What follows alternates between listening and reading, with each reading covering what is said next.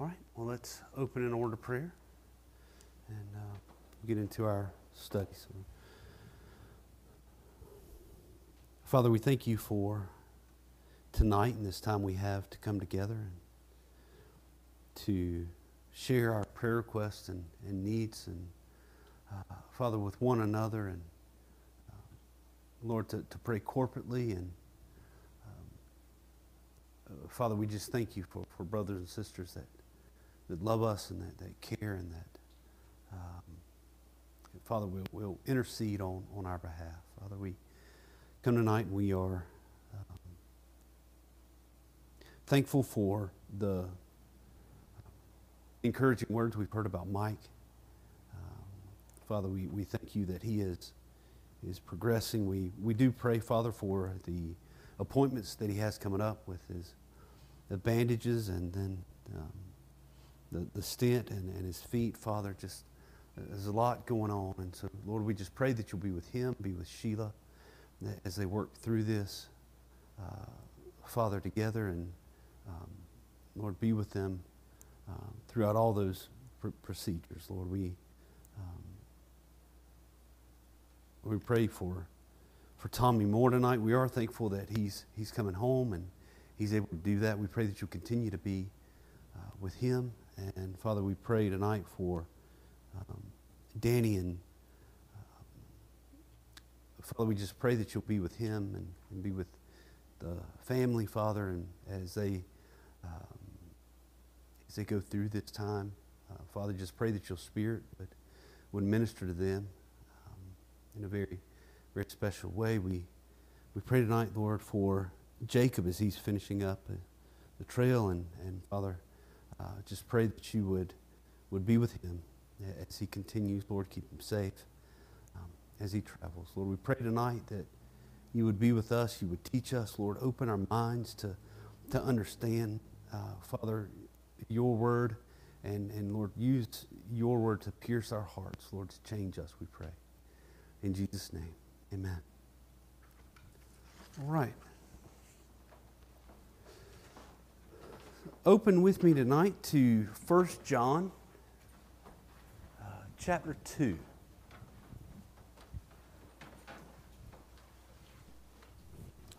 First John chapter 2. We're going to be looking at that a little bit later on this evening. And we'll look at the end of chapter 2 and then on to a little bit of chapter 3. And so tonight we're going to look at another topic in cultivating biblical godliness in this series. And the topic that we're going to look at and think about together and address tonight is how should we get ready for Christ's return? In some ways, it seems to be kind of a timely topic because with the recent events in the Middle East, I know a lot of people are kind of asking these questions. Is it getting time? Is it close? Bless you. Bless you. And kind of how should we think about this? And so we do know from Scripture that it tells us He is coming soon, and Scripture tells us we should be eagerly awaiting His return with great anticipation in our hearts. And so as we look through all of Scripture, it's clear that how we should be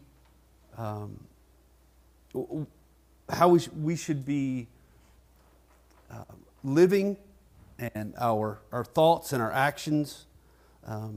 What we should be doing as we eagerly await this return of the Lord. And so we're going to look at some of those things that Scripture says kind of as a whole to begin with, and then we'll kind of zero in on the one passage in particular from 1 John. And I like the way the author phrased this when he said, this is what he said: Christ's second coming in Scripture gives direction to the Christian life. Seeing Christ in glory and being made like Him is what Christians want to do when they grow up. So it's an interesting way of phrasing that. We talk a lot about that with asking children, what they want to be when they grow up, and their job or vocation, what they want to do.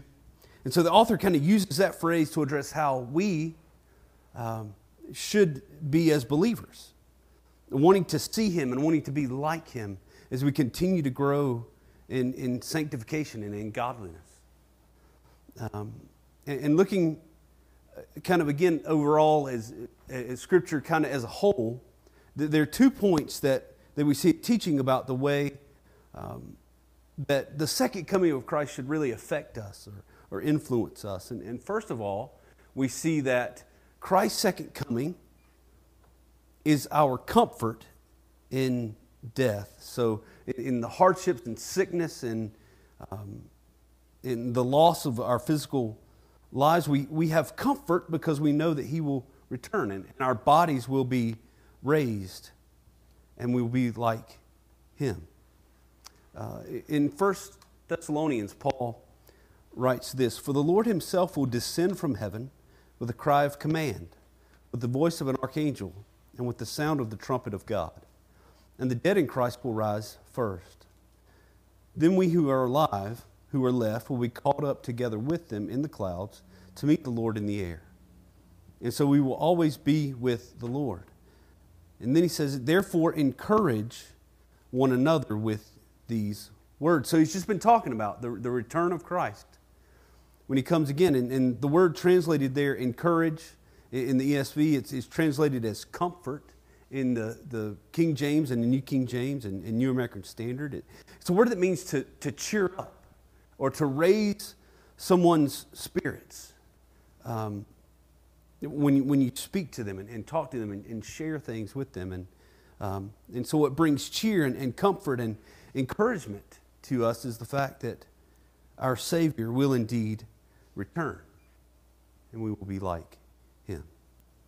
The second way, kind of looking at a broad view of Scripture, that we see it affecting our lives as believers, not only does it bring comfort in death, it also brings motivation to how we live in our lives now.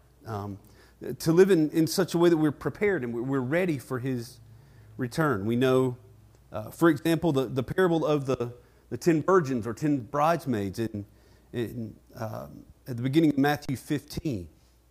And Jesus' point there of being ready for the return of the Master. Peter also writes about this in his second epistle. He's writing about the end of all things. Pastor Kerry mentioned this Sunday morning in his sermon. He talks about how they're all going to be burned up or they're going to be dissolved. And he writes this: "Since all these things are thus to be dissolved, what sort of people ought you to be in lives of holiness and godliness?" So it's a rhetorical question, right? It's saying if these things are true, if it's going to be dissolved, if all of this is going to come to pass, then we should be living lives of holiness and godliness. Because we don't know when He's going to return, but we know that when He does, we'll stand before Him and we'll give an account for our lives. So therefore, we want to be holy and godly in our conduct. Dr. McGraw, he then states, "Does Christ's second coming make you long for the completion of your sanctification in glory?" And then he makes this statement. This question comes close to asking, it's almost like asking, are you a Christian? Because we were saved to wait for the Savior to appear from heaven. So precisely because part of being a Christian means waiting with this great anticipation of the coming of the Lord, when our sanctification will be complete. We'll be with Him forever without the power, the presence, or possibility of sin ever again. Do we long for that? It's something that we need to think about and have in our minds. So that's kind of looking at it in a broad sense. Now let's kind of zero in on this specific passage in 1 John at the end of chapter 2. And this passage, it kind of talks about this relationship between our spiritual maturity and the second coming of Christ. And so when we look at this, we're going to see this goal of hope. And it's that we might not be ashamed before Him. So we're going to read chapter 2, verses 28 and 29. It says, "And now, little children, abide in Him, so that when He appears, we may have confidence and not shrink from Him in shame at His coming. If you know that He is righteous, you may be sure that everyone who practices righteousness has been born of Him." And so here we see, the first thing we see here is an exhortation from John, or this command that he's encouraging them to do and encouraging them to pursue, and is abide in Him. I thought it was interesting that the word abide here occurs about 23 times in this short epistle of 1 John. It's about 3 pages in my Bible, and it occurs 23 times. It's a word, it means to stay or to remain in a place, or to live, or to dwell in a particular place.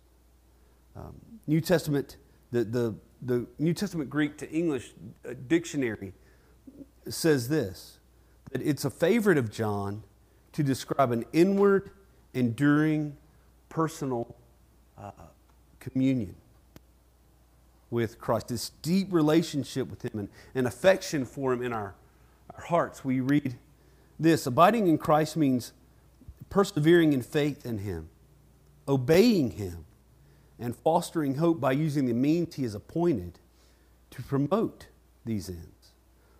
These things include using the Word and the ordinances of baptism and the Lord's Supper and prayer and private and public worship. So as believers, we've got to be constantly seeking this deep personal communion with Jesus and to continually abide in Him. So there's this exhortation to abide in Him. There's also this aim or this goal of abiding in Him. And that's seen in verse 29. It says, "We may have confidence and not shrink from Him in shame at His coming." We all kind of have an idea of what this is like, at least in an earthly sense, in interacting with other people. We've all been, caught doing what we weren't supposed to be doing. To have a parent or a teacher or a superior at work or something like that show up unannounced, right, and kind of catch us off guard. Either, like I said, either we're doing something we weren't supposed to be doing, or we're not doing something we were supposed to be doing. So, watching TV instead of doing your homework, right, or looking at social media instead of attending the responsibilities at your job, or anything like that, and getting caught. And we know that realization that person is disappointed in us, or they're hurt by the fact we've been behaving in this way. And we feel that shame and embarrassment. And if that's the case with another human being, imagine what it would be to be caught that way when Christ returns. And so it's not what we want to happen when Christ returns and we stand before Him and we give account of our lives.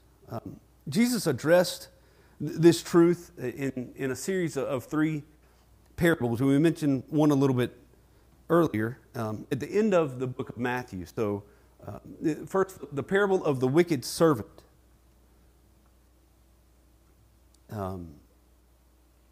And so Jesus said this: "Who then is the faithful and wise servant, whom his master set over his household to give them their food at the proper time? Blessed is that servant whom his master will find so doing when he comes."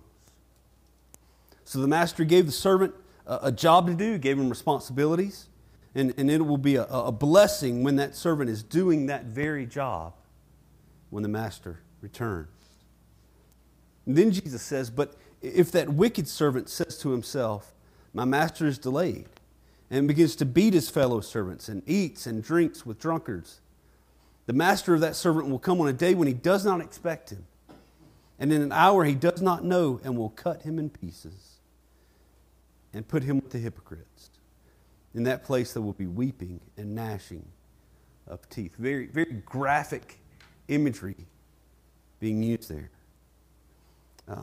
Next, the parable of the 10 virgins, or again, the 10 bridesmaids, and their job was to escort the groom from the place where he was staying through the city to the wedding party. And they would do this with torches, carrying these torches with them. And so we read in this story that while they're waiting for the groom to come, the bridesmaids fell asleep.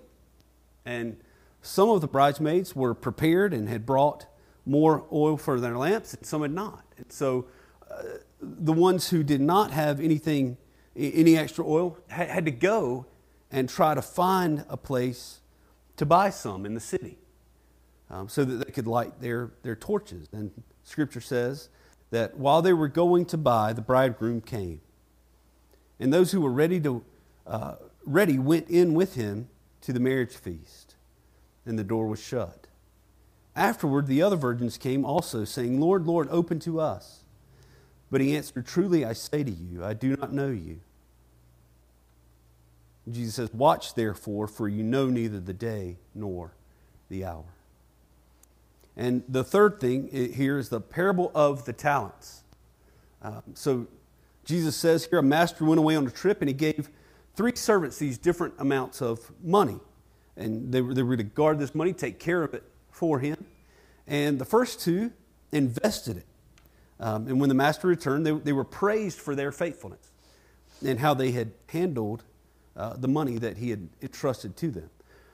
The third servant did not invest the money, but rather buried the money that the master had given him in the ground. And the master comes and he says this, you ought to have invested my money with the bankers, and at my coming I should have received what was my own with interest. So take the talent from him and give it to him who has the 10 talents. For to everyone who has will more be given. And he will have an abundance. But from the one who has not, even what he has will be taken away. And cast the worthless servant into the outer darkness. In that place there will be weeping and gnashing of teeth. So all 3 of these parables, kind of back to back to back, here teaching us not to be caught off guard or not to be caught being lazy or goofing off when the master returns, but rather be doing the jobs that he has given us to do. And so we have this motivation of how we live as we wait for his return. So we've seen here in the end of 1 John 2, we must abide in him so that we can be confident and not shrink back in shame when he comes. We see further here in chapter 3 what it is that drives us to obedience. And so look there with me, chapter 3, verses 1 through 3. It says, see what kind of love the Father has given to us, that we should be called children of God. And so we are. The reason why the world does not know us is that it did not know him. Beloved, we are God's children now. And what we will be has not yet appeared. But we know that when he appears, we shall be like him, because we shall see him as he is. And everyone who thus hopes in him purifies himself as he is pure. And so 3 aspects here, 3 points that drive us to this obedience in our lives until Christ returns. First, adoption. Adoption. We are his children. We gain all the privileges of being His children with the right to an inheritance from Him. Therefore, that drives us to honor and to serve and to obey Him as our loving Father. We've been adopted by Him. We also see in this passage this idea of alienation. We're aliens, we're foreigners to the world. The world does not know us. Jesus taught the same thing to His disciples in John 15, and He said, if you were of the world would love you as its own. But because you are not of the world, but I chose you out of the world, therefore the world hates you. And so the author here writes, John is, as it were, putting our adoption by God in Christ on one side of the scale and the animosity of the world on the other side. And he's showing us that belonging to God's family outweighs all the opposition that faces us. Adoption, alienation, and lastly we see anticipation. John writes that we will be like Him because we shall see Him as He is. And it's something that we as believers should be longing for, like we long for nothing else. And so one more quote here from the study. The unveiled glory of Christ is the heaven of heaven to believers. And heaven would not be heaven without Him in their estimation. Our greatest hope is that we will see Him in His glory and be perfectly renewed in God's image in Him. It's the goal of the Christian life. As we said in the beginning this evening, that what believers want to be and want to see when they grow up. We go from this life to the next. When sanctification is complete and glorification is a reality, we'll be with Him forever.